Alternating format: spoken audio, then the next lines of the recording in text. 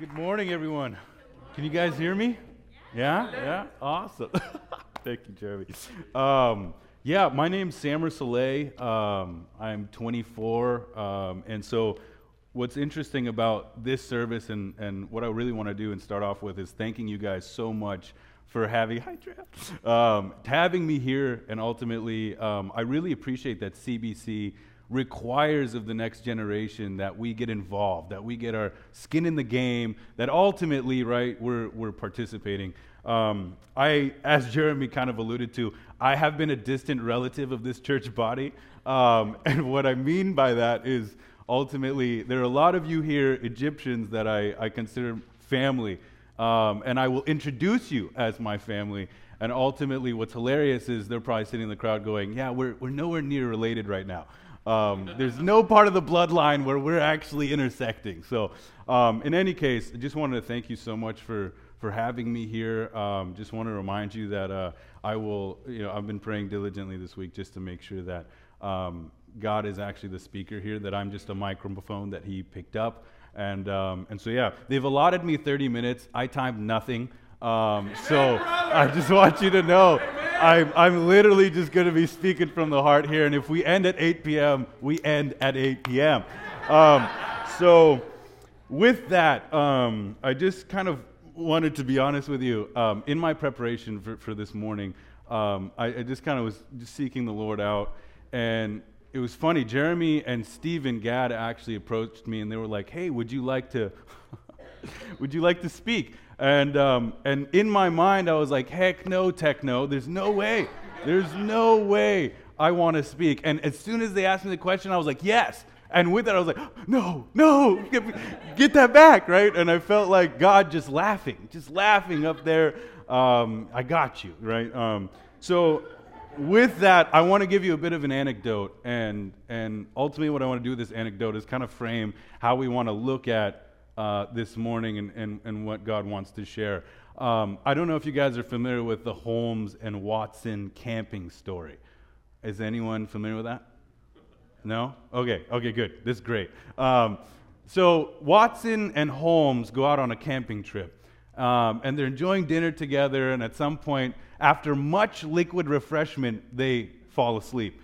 And in the dead of night, Holmes wakes up suddenly and goes, "Oh my goodness." He starts nudging Watson and he goes, "Watson, look at the sky. What do you see?" And Watson basically looks at Holmes and goes, millions of stars. And Holmes goes, "Okay, what does that tell you?" And Watson, after much deliberation, sits there and goes, ultimately, astronomically, I know there's billions of planets and galaxies out there. Astrologically, I could tell you that Saturn is in, Leo.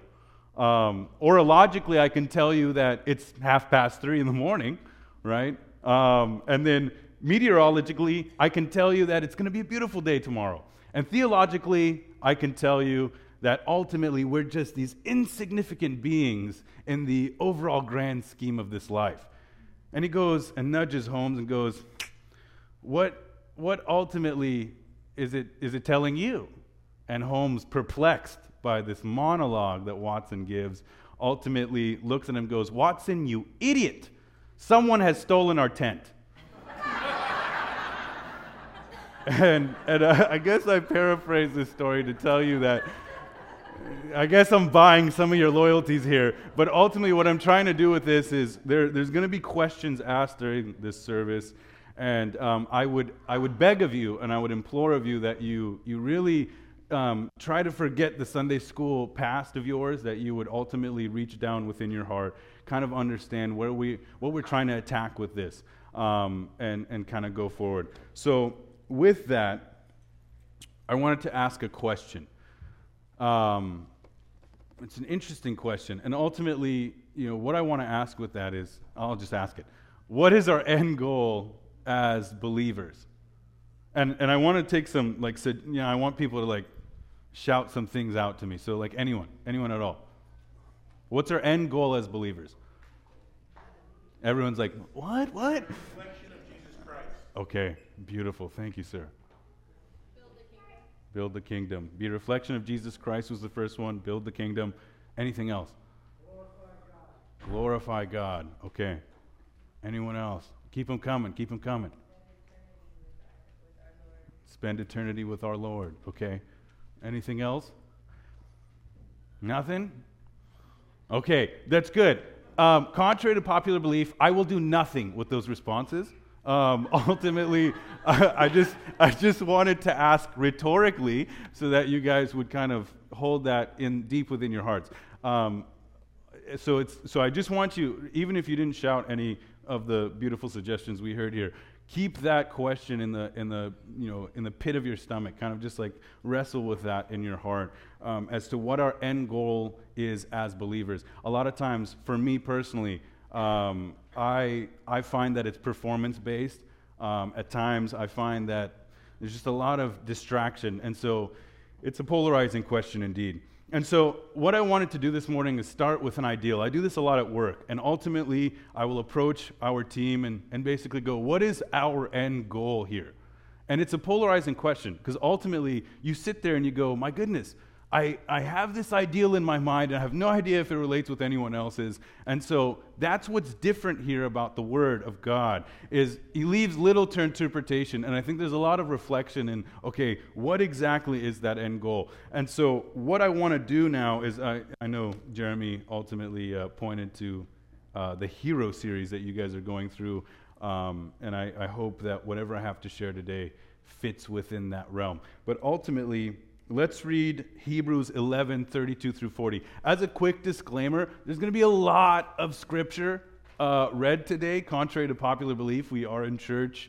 The Bible will be cracked open. It will be read and digested. And I would ask you to marinate it. So if you'd like, I have no PowerPoint for you, no notes for you. Ultimately, just open up the Word, and please stop me anytime you didn't catch what passage I'm referring to. Just shout it out, right? And be like, what were you saying? Hebrews 11:32 through 40. Paul writes, "And what more shall I say? For time would fail to tell me of Gideon, Barak, Samson, Jephthah, of David and Samuel and the prophets, who through faith conquered kingdoms, enforced justice, obtained promises, stopped the mouths of lions, quenched the power of fire, escaped the edge of the sword, were made strong out of weakness, became mighty in war, put foreign armies to flight. Women received back their dead by resurrection. Some were tortured, refusing to accept release, so that they might rise again to a better life. Others suffered mocking and flogging, and even chains and imprisonment. They were stoned, they were sawn in two, they were killed with the sword. They went about in skins of sheep and goats, destitute, afflicted, mistreated, of whom the world was not worthy, wandering about in deserts and mountains and in caves, in dens and caves of the earth. And all these, though commended through their faith, did not receive what was promised, since God had provided something better for us, that apart from us, they should not be made perfect." A couple of things about this passage that I find intriguing. One is the ground shakes beneath my feet every time I read it. There's this idea here that Paul is referring to a set of believers that ultimately changed the course of history, that believed in Christ, right? That believed in all that He had to offer, and just went with it, right? And I find it hilarious because there's absolutely no hierarchy as to the actions committed in this passage, right? You have sawn in two on one hand, right? And you have being mocked on the other. There's absolutely, within my societal, human view of the world, that being sawn in two relates in any way or is as grave as being mocked, right? And you have all these different parts of the spectrum where ultimately people are being absolutely persecuted in every single way. So it addresses you as a believer. Here we have what we call the Hall of Faith, chapter 11, where everyone is experiencing insane things in the faith. Let's move a little bit backwards here, right? Let's go to Hebrews 11:13 through 16. If you can kind of picture the roadmap we're at, right? As a believer, these are the things I guess you would be called, at some point, we would be living out in our faith. We'd be living out our calling through what's described in this first passage, right? So let's move a little bit backwards, right? In verse 13, it says, "These all died in faith, not having received the things promised, but having seen them and greeted them from afar, and having acknowledged that they were strangers and exiles on the earth." Right? For people who speak thus make it clear that they are seeking a homeland. If they had been thinking of that land from which they had gone out, they would have had opportunity to return. But as it is, they desire a better country, that is, a heavenly one. Therefore, God is not ashamed to be called their God, for he has prepared for them a city. One thing that I will be pointing out a bit later is it's calling out, again, this tunnel vision for the believer, right? That it is not so much about the things accomplished in this life, but it is more about understanding the homeland that they were going to, right? That they were going to be reconciled with God, that they were going to be reunified with him. And so ultimately, you have this polarizing, offensive passage where all of a sudden you're going, my goodness, they didn't receive the things promised, right? That in itself offended me one too many times in my life, right? I'm trying to stir up something in you guys this morning. Ultimately, take offense to some of these things you're reading, right? Take some sort of intrigue, some sort of, there has to be tension and friction when you read a passage like this, right? Because ultimately what Paul is illustrating for you is, hey, right, let's wake up. This is ultimately what we're meant to do, right? That God has promises for us, right? But we won't receive them, or things of that nature, right? The end goal of that, we may not be around to witness that. So, Hebrews 11, 1 through 3, let's backtrack once more, right? Now faith is the assurance of things hoped for, the conviction of things not seen, for by it the people of old received their commendation. By faith we understand that the universe was created by the word of God, so that what is seen was not made out of things that are visible. One thing that I'm reflecting on while I read this passage is, okay, there's this invisible force here, there's this faith aspect that's constantly alluded to in these passages. And ultimately, the analogy that God kind of provided me was faith being a magnetic force, and that God is ultimately the biggest magnet you've ever thought of, right? Like you have this huge entity, right, that is either, and the two things happen with that magnetic force. I don't know if any of you guys have studied physics or cared to, but I'm an engineer by trade, and ultimately I like to think of things sometimes technically, sometimes abstractly. I say all of that to say that forgive any technical kind of illustrations I'm going to give to you this morning, but ultimately what I want to illustrate is there are only two options for a magnet or a magnetic force, right? You're either repelled, right, or you're either attracted. And the motion with which that entity is repelled or attracted ultimately is exponential. So it starts off gradually, and then, bam, we have attraction. Or it starts off gradually, and then, bam, right? It flows away, right? And at some point, if you can take that piece and understand that faith is almost this entity now where we view it as either something that attracts you to God, right? Starts gradually, and then all of a sudden you've now been attracted, or it repels you. It is almost this barrier to entry, right? Should you take that leap of faith, the faith size of a mustard seed, ultimately what you'll view is now, right, it starts to grow. There's empirical evidence now to it. I think I was listening to some videos about Bible study, and people were saying a lot of things like trust and confidence. Confidence denotes, and I think Rachel said this, but confidence would denote that you had facts, that you had something there to continue building that up in, right? But there is this leap of faith at the beginning. So I say all that to say that many people, and I think it's a common misconception in the church now, that faith and development in the faith is almost this haphazard affair, right? That it's a lottery. And I would venture to say that that is not the case at all. What I will concede and what I will, kind of point to is ultimately, I think experience and history, right, is almost, if you can, I guess, forgive me for saying this, a lottery, right? Or what the secular world likes to call just dealt bad hands. Because we are in a fallen world. The devil is the ruler of this world, right? And there are things that we experience in this life that ultimately, at the end of the day, happen to us. So that's experience in history. But what I would argue is that faith development is not at all a haphazard affair. Amen. And what I want to say about that is there are three common entities to heroes. Remember what we were talking about our end goal, right? About our heroes, how they got there. There are three common entities to that. And I'll list them out for you now. There is a yes to God, right? There's a call. There's a promise. There's a dream given, right? That's always a starting entity, right, in the stories. Then, right after, and what I'm going to focus on for the majority of my talk today, is there is a wilderness, or there is a desert, right? And it might be singular, and it might be, a pluralistic, multiple type of season. And then what you have is the emergence from the desert, where ultimately what happens there is this insatiable thirst and love for God. There's this tunnel vision thirst and love for God, that despite whatever happens with the promise actually manifesting, right?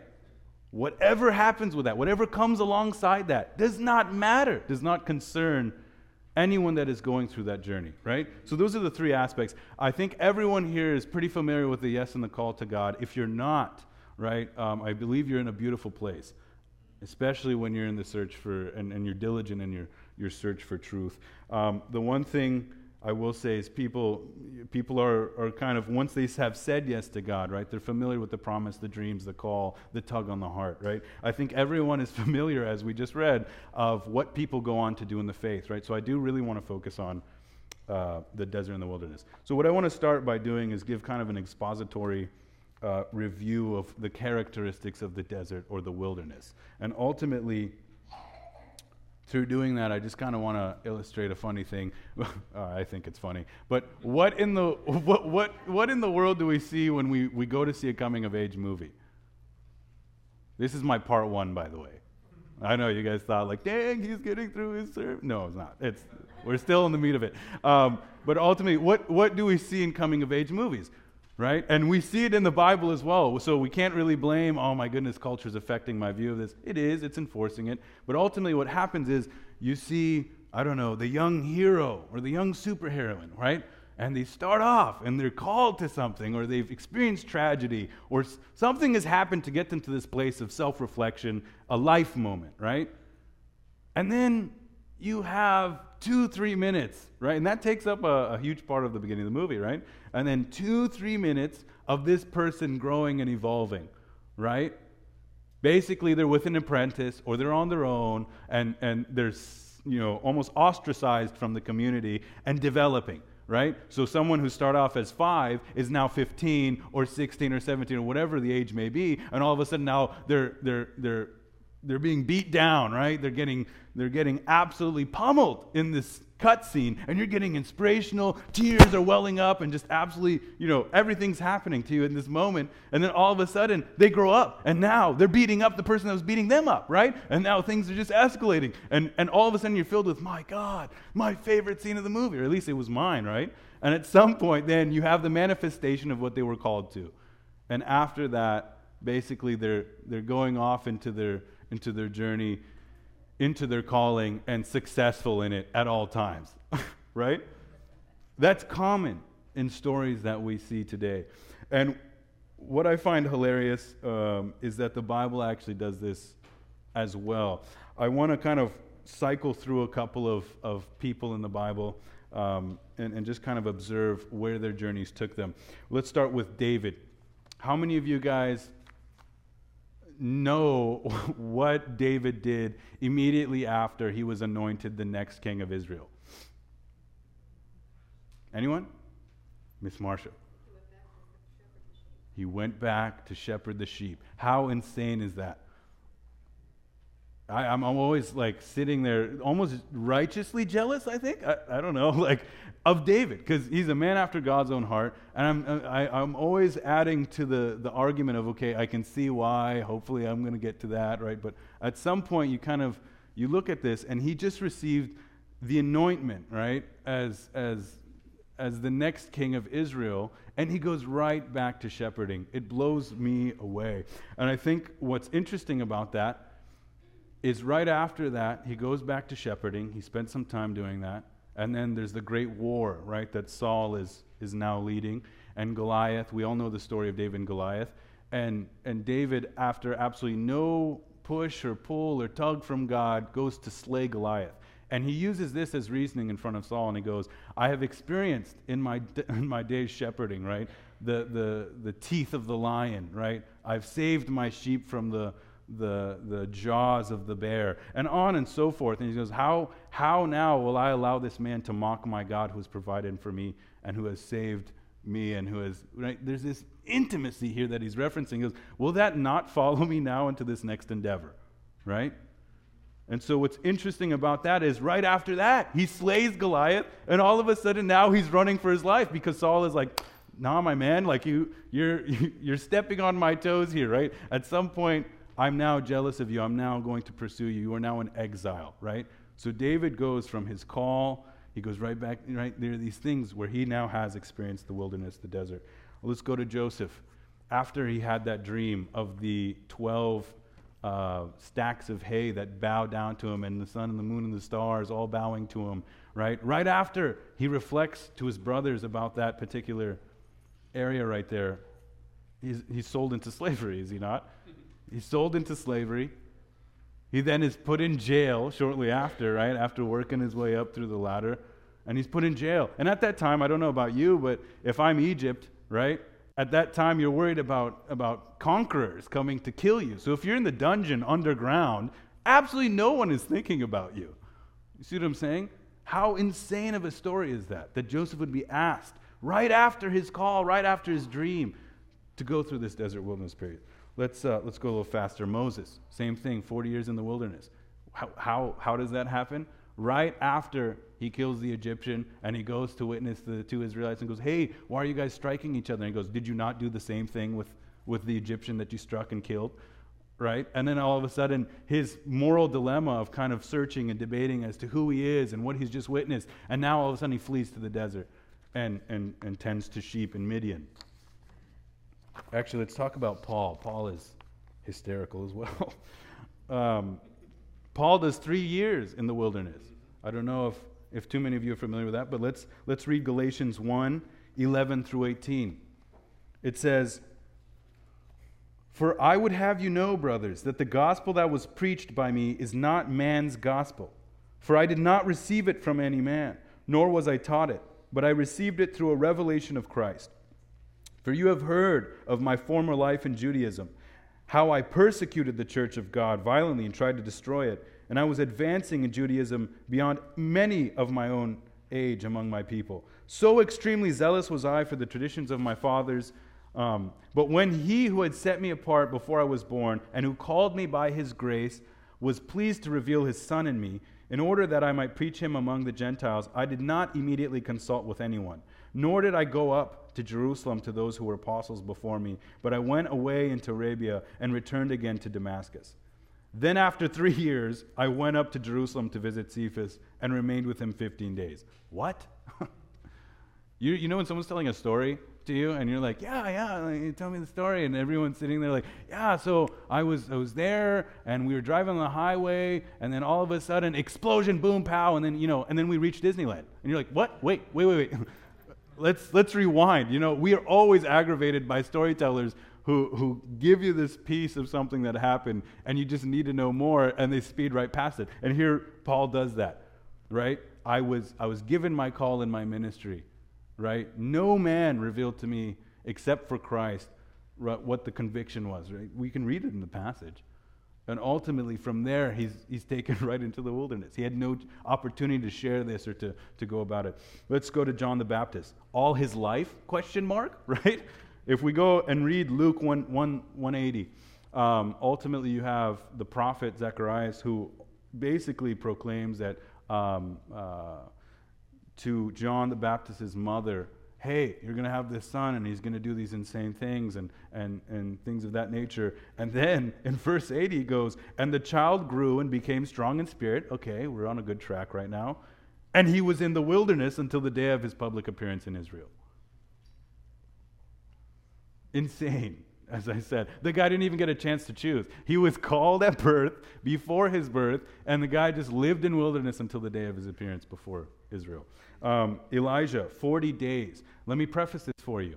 You have Elijah, who has just been on Mount Carmel, right, against the 450 prophets of Baal.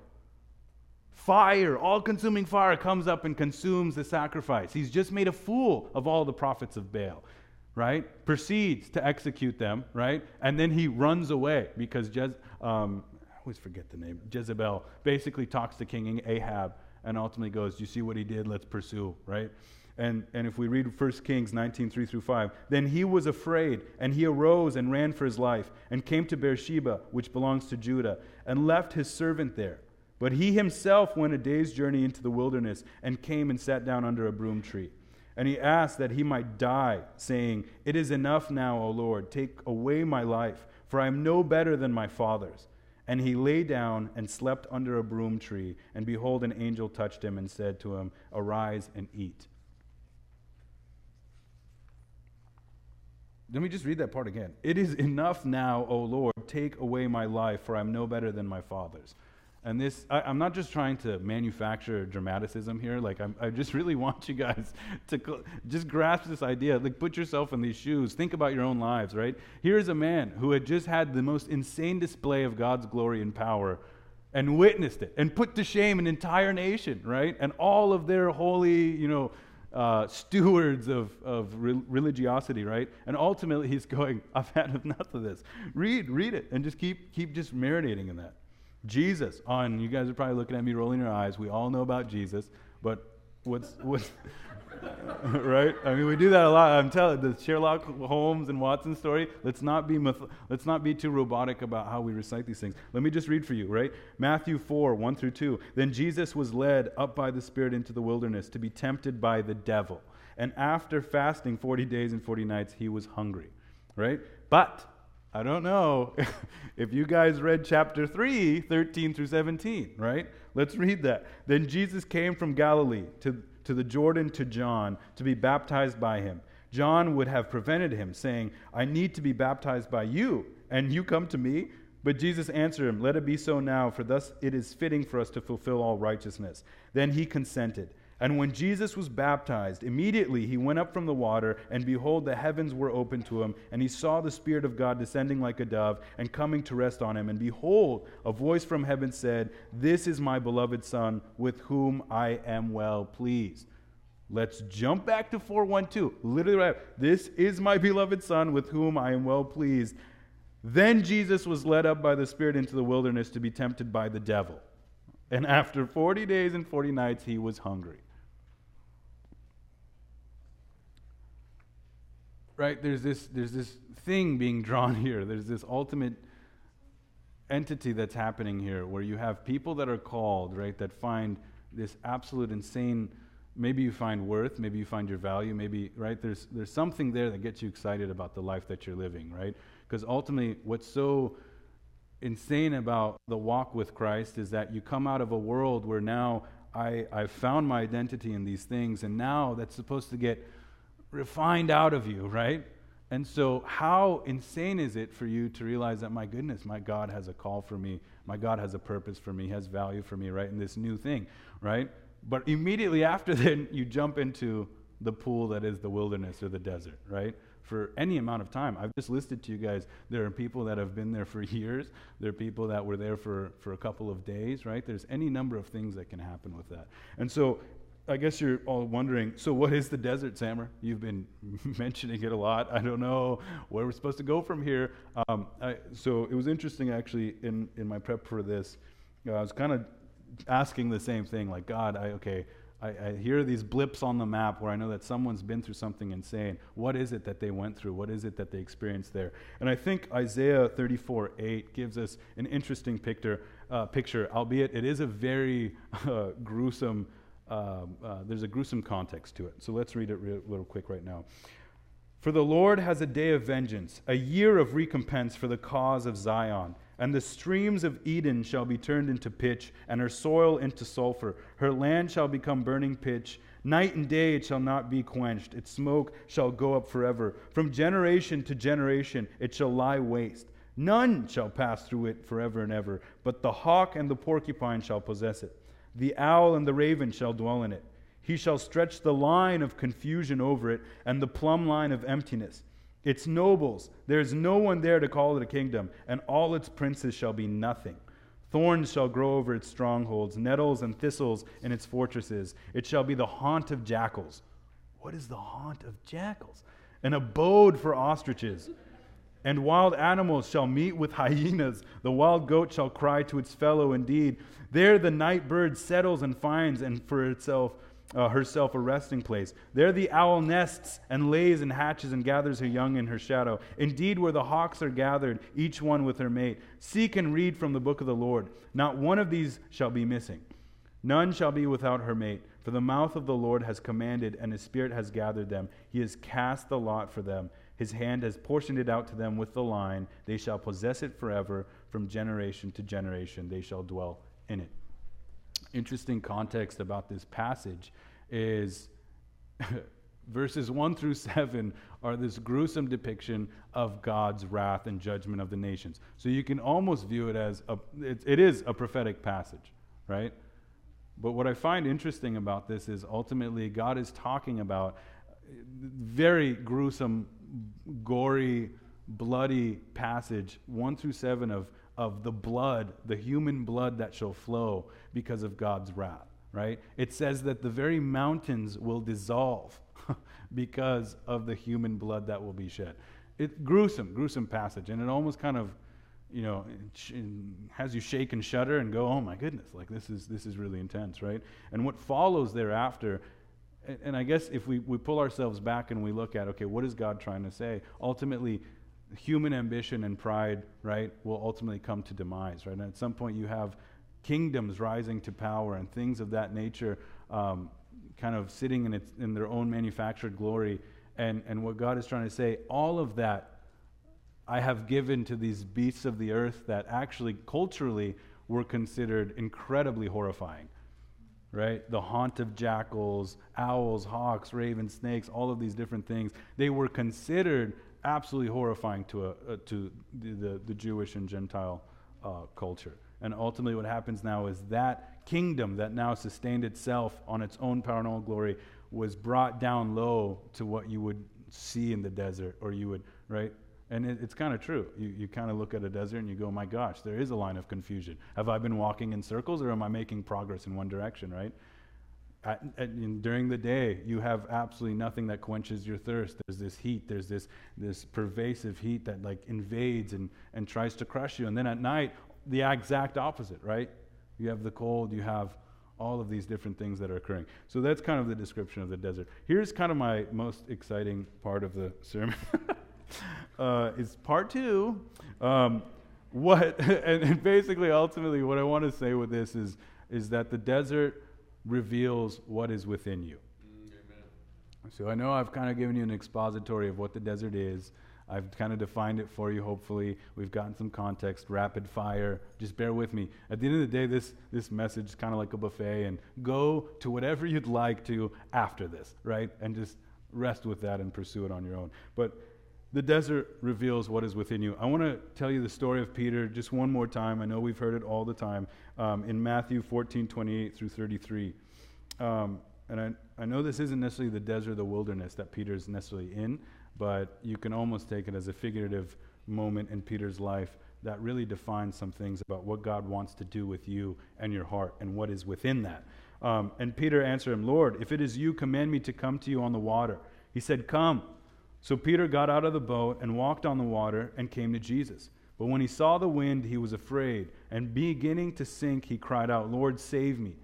Jesus immediately reached out his hand and took hold of him, saying to him, Oh, you of little faith, why did you doubt? And when they got into the boat, the wind ceased, and those in the boat worshipped him, saying, Truly, you are the Son of God. I don't know if you guys are like me, but for the longest time I'd read that passage and go, man, Jesus is totally mocking Peter. You know, and I'd sit there going, my goodness, like I'm kind of offended by that. Like it's kind of concerning. And at some point, you would be led to say that was indeed the case, full stop. And what I would challenge you with is God is not at all doing that. I think what's interesting is he says, oh, you of little faith, but it's really in reference to, oh my goodness, you have this little faith that got you out of the boat. Why would he mock him if there are 11 other guys sitting there in the boat? You see what I'm saying? And what's happening now is Jesus is just revealing to Peter that Peter is getting closer to Jesus physically. It's not like he's still out in the boat. Like he had this insane faith to get out of the boat, start walking towards Jesus. And he gets closer and closer, and then he doubts. And how often do we do that in our lives? And I feel like it's an interesting part where God is not only just looking at Peter to mock him or condemn him, he's merely convicting, right? And revealing what's in his heart. Yes, you had this little faith. It got you out of the boat. It got you closer and closer to me, by the way, right? But something happened there where you noticed the wind. And what are we going to do? What are we going to do with that? We're going to grow it. We're going to make it stronger. So none of these things affect you later on. I do want to read the story of Jacob. And to preface, the story of Jacob is an interesting one, right? In Genesis 27:18 through 30, he steals Esau's blessing by using Esau's name, his appearance, his likeness, right? To steal his blessing from his father. Esau seeks to kill Jacob. That's Genesis 27 through 41. He's on the run. His mother Rebekah helps Jacob flee to Laban, his uncle, right? Genesis 27:42 through 45. God promises to give Jacob the land under which he sleeps. He's in the wilderness. He's in the desert, right? He has a promise. There's another common factor of that. And he promises to give him the land under which he slept. Laban gives Leah unto Jacob instead of Rachel after 7 years. And then he gives Rachel unto Jacob after another 7 years. And what happens now is you have Jacob, who has been on the run, who has been using false identities in every which way, right? And almost in a way you can kind of see that he's relying on his own power, right? And so here he is, hearing that Esau is coming from afar, and this cracked me up, but in Eastern tradition, you would argue that, yeah, when trouble is coming from afar, just send gifts to those that may oppress you, right? So, I mean, you can see in the scriptures, wise men always come bearing gifts, right? So that's what Jacob is doing. He's trying to buy the loyalty of Esau, right? And he's afraid. And basically what he does is he crosses the ford of Jabbok. And what happens is he sends his wife and his daughter out from there. And what happens thereafter is he then wrestles with God. And it's this insane passage where ultimately he's wrestling with God. And I'll paraphrase. I see the time there and I'm laughing. But basically what it says is, as they've been wrestling, God, or the man he's wrestling with, touched his hip socket. And Jacob's hip was put out of joint as he wrestled with him. Then he said, let me go, for the day has broken. But Jacob said, I will not let you go unless you bless me. And he said to him, what is your name? And he said, Jacob. And there's some things to pull out of this verse. First off, when I first read this, was kind of a bit irked, right? Because at some point I'm looking at God going, you're such a cheater. That doesn't make sense to me. Like, how are you going to go through this interaction with Jacob? And these are the actions. And we do have some old wrestlers in here, but I don't know if some of you that have wrestled, I don't know if you understand, like in wrestling, one of the strongest points is not only your core, but it's your hip, right? And so God disables that. But metaphorically, he's disabling all of Jacob's strength. All of the strength that he found within himself, right? And I guess, as I said, like, it is a profound moment where you kind of go and go, wow, why did you do that, God? After that, he says, day is breaking, right? Trying to distract him once again to let go, right? And here, it's not so much that God is trying to have Jacob prove to him anything. God already knows, right? But what God is having Jacob do is prove to himself what is within him, right? Here's a man who has spent all of his life fleeing. He spent all of his life in different alibis, right? Trying to steal blessings and things of that nature. And what happens here is a man, right, who now God has allowed him to see that I will not let go. When I have the Creator there, I will finally seek blessing from him and him alone. And I will not let go despite my hip just wiggling out of its socket, despite not having any strength of my own in this matter. The other thing that God does is he asks him his name. Here is an all-knowing, all-seeing, omniscient God, and the one question he asks Jacob is, what's your name? You have to realize the comedy in this. Maybe it's just me. But at some point, Like, what's your name? And it's interesting because I finally came to this conclusion, and it really brought me to tears. Ultimately, when Jacob first pursued his blessing, what name did he use? He used the name of Esau, right? He used the name of his brother, a different identity. And so what's insane is God then gives him an opportunity to use his own name, right? To use his own name to seek the blessing. It is me, Lord, here, prostrate before you. There's absolutely no strength in me. And you're asking, my name's Jacob. I have nothing else to hold on to. My name's Jacob. And God says, because you have said this, right, I will now bless you. I will now rename you Israel, right, and I will bless you. And all of these different promises that God now gives Jacob. It's interesting when you read the word. In the narrative, which is a lot of these reflections of these stories, you ultimately get one sentence dedicated to the desert of the wilderness. You never really get a picture. It's narrative, right? You're reading a book and it's narrative, and I feel like there are a couple of books where ultimately you get glimpses of what is truly happening in the hearts and minds of the people going through the desert and wilderness. I'll briefly just mention the Psalms, David, right? Job. Read those books. Read those books and test it, right? And just kind of understand, my goodness, God is definitely giving me a picture into what these people are thinking and believing and how their disposition is towards the desert, right? And I would ask you this, how do I know what is truly within me as a believer? How do I know that, right? How do I know that when I ask for peace that surpasses all understanding, right, that is truly within me or developed within me? I don't, right? Until something that contrasts comes into my life. And I realize, my gosh, I have no idea what that even means. I've just thrown away all of my peace just in one small, insignificant moment in my life, right? How do I know that when asking for faith that I can move mountains with it? How do I know that, right?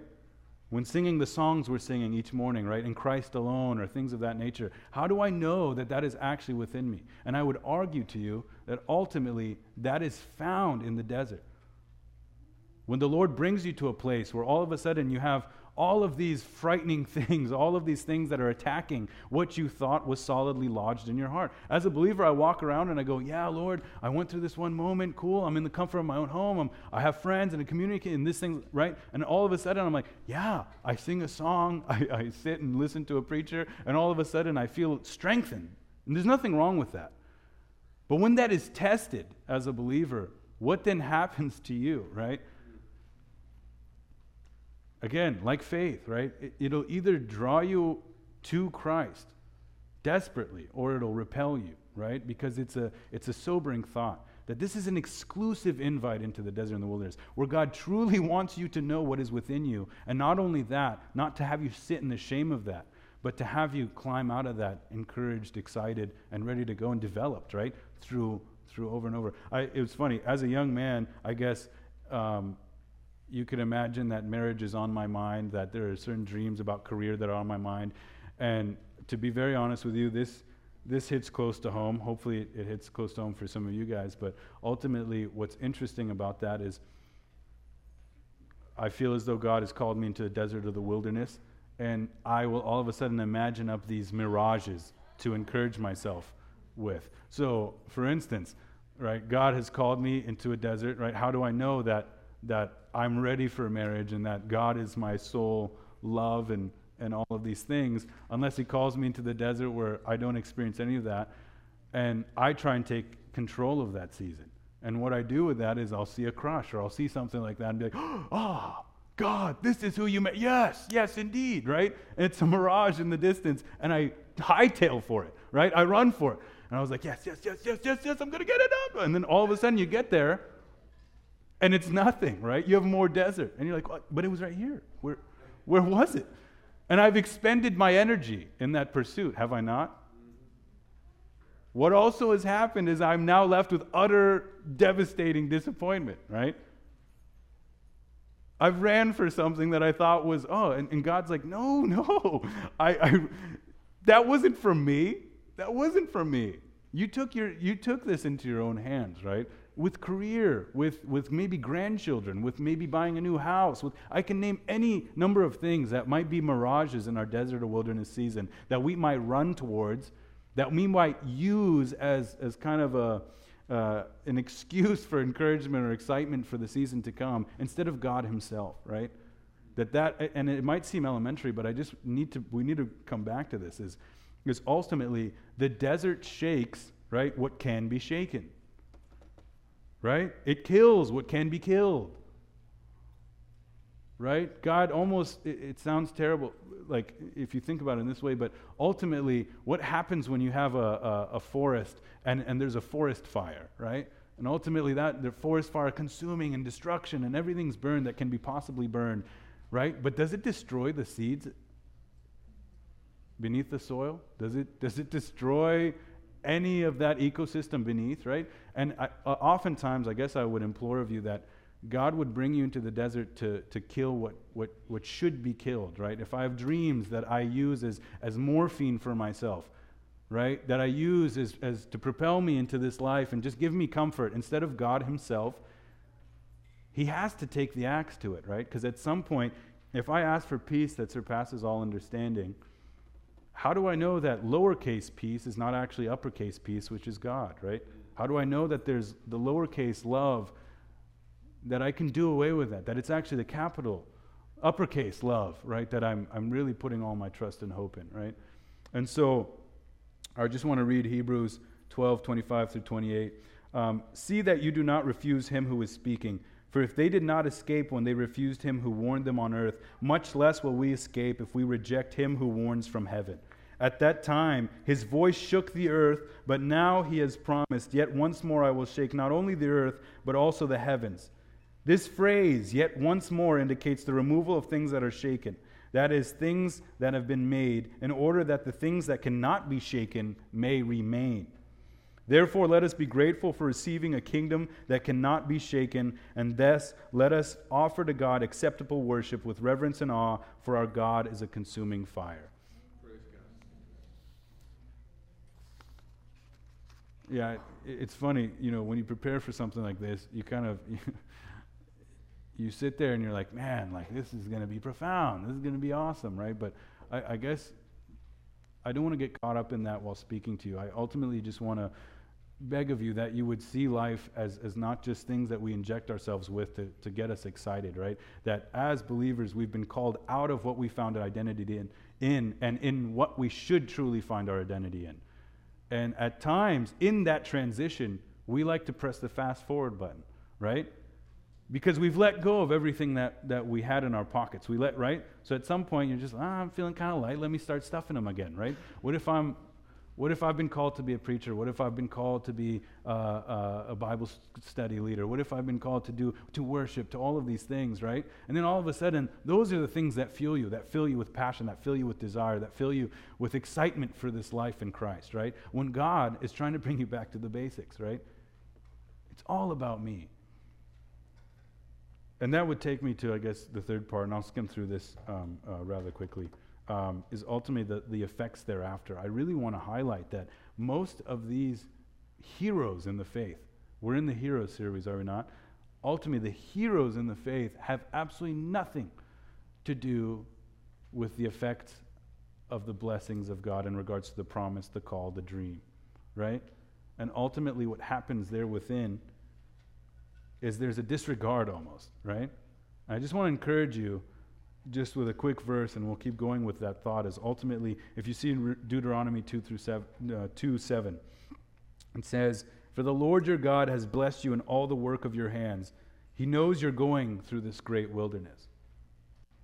These 40 years the Lord God has been with you. You have lacked nothing." That he knows you're going through this wilderness, this great wilderness. Right?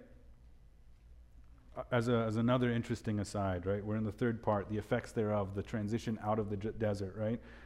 When the unclean spirit has gone out of a person, it passes through, this is Luke 11:24-26. When the unclean spirit has gone out of a person, it passes through waterless places seeking rest. And finding none, it says, "I will return to my house from which I came."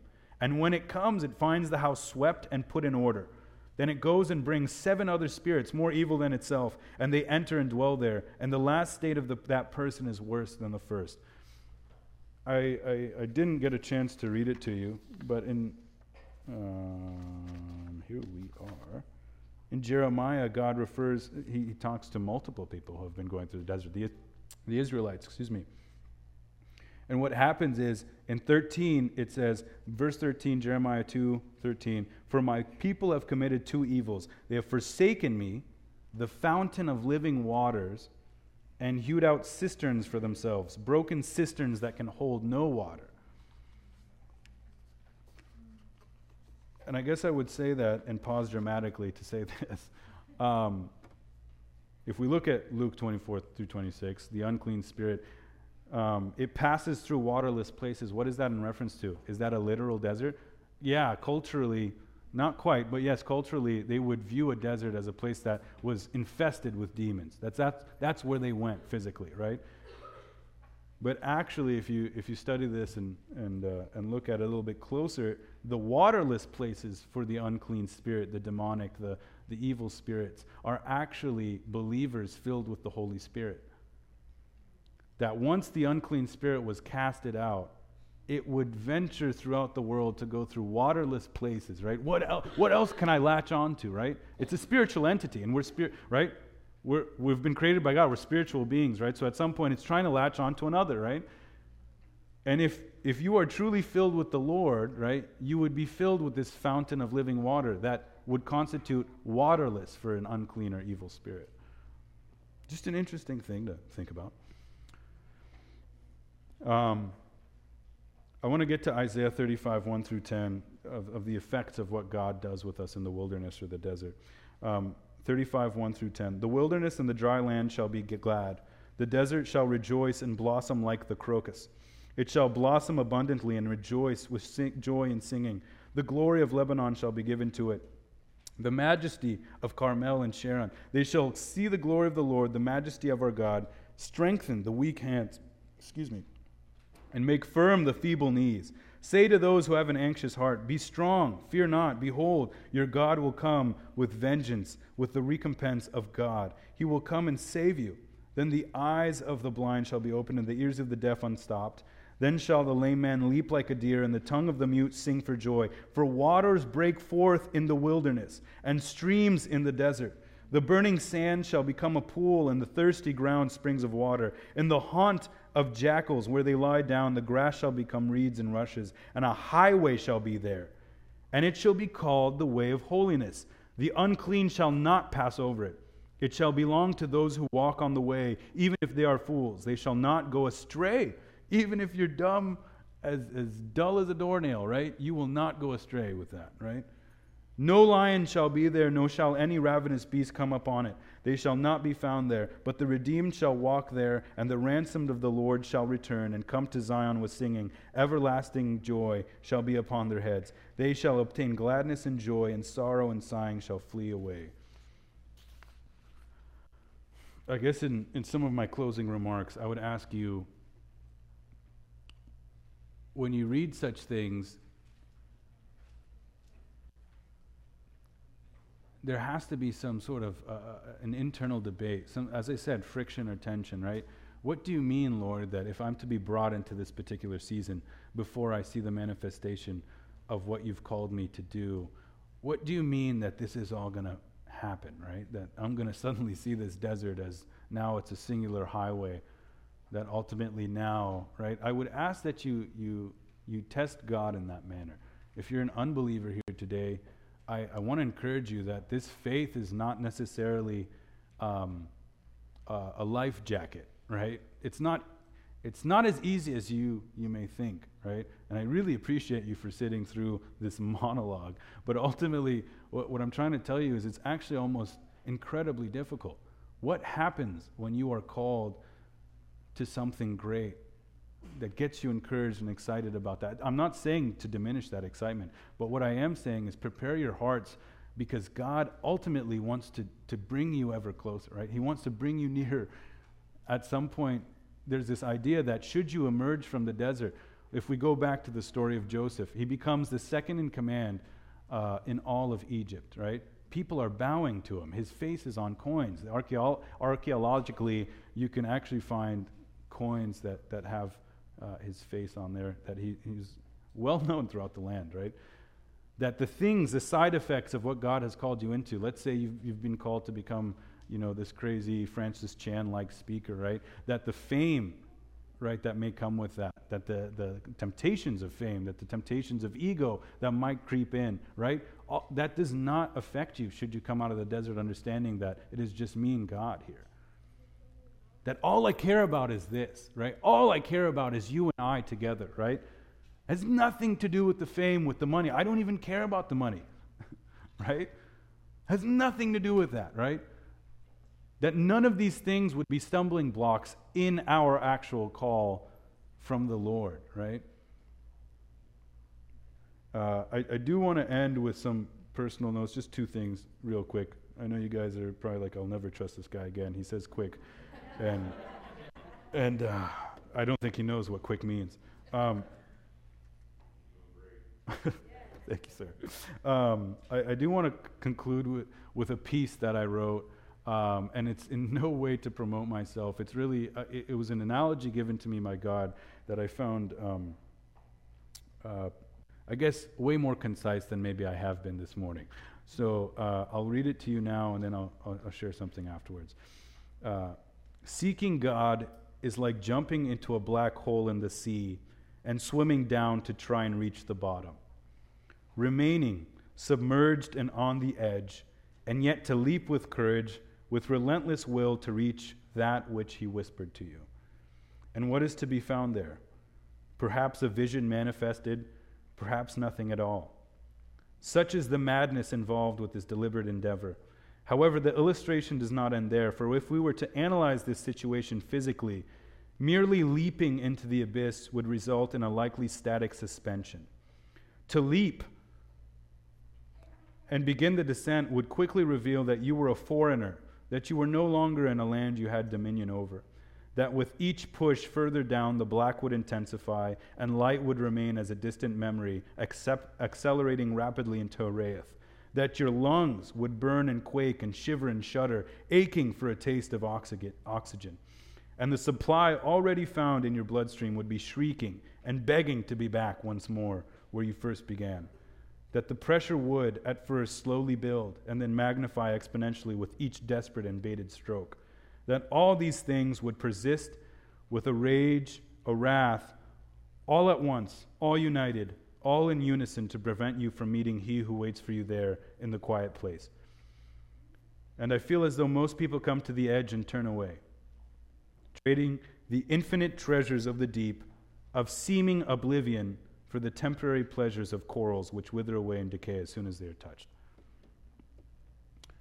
And, it's funny, I wrote this, and I was going through my own personal season of this, kind of going, okay, God, I read about these people of the faith. I read about how they were totally disregarded everything that came with the call, the promise, or the dream, and all they did was hunger after you.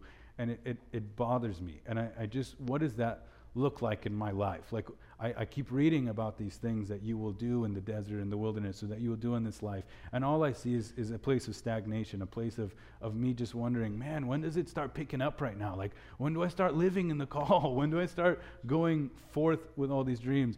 And it was actually bad, like dangerous question to ask, because all of a sudden I kind of fell into a vision. And I'll share it with you now. But everything was hazy in this vision of mine, and I'm like, in the movies when someone gets knocked out and they're kind of like blinking and everything's starting to focus.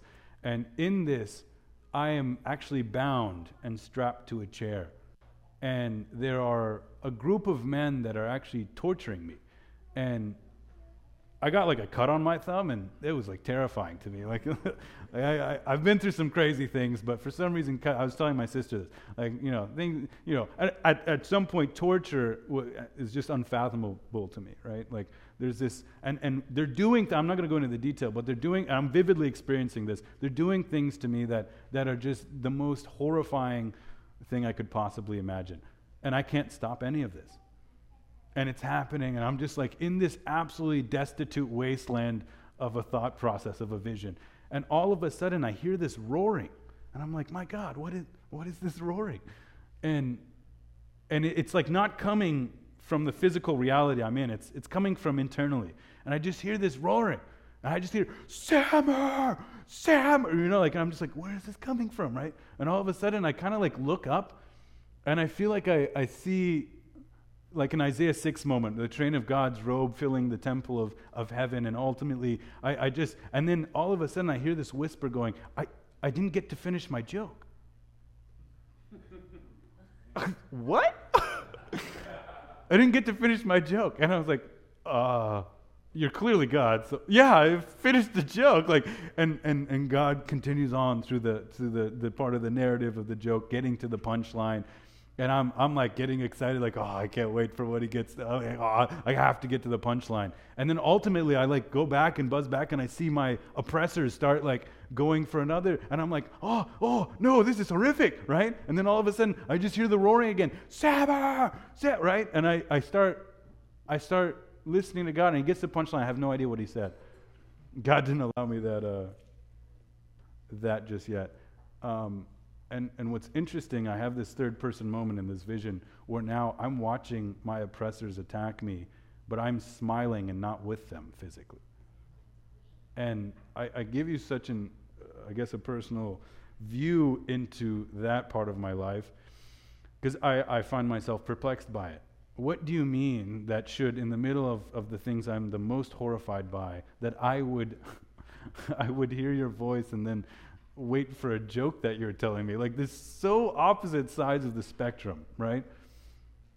And I give you these examples just to ponder. I don't think I'm going to take too much more of your time processing this, but Mom, Dad, now you know when I fall silent at the table what's happening.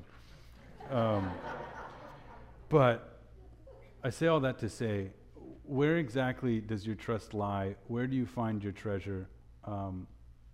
What do you make of this life when God suddenly calls you? Are you expecting the desert? Have you identified that season?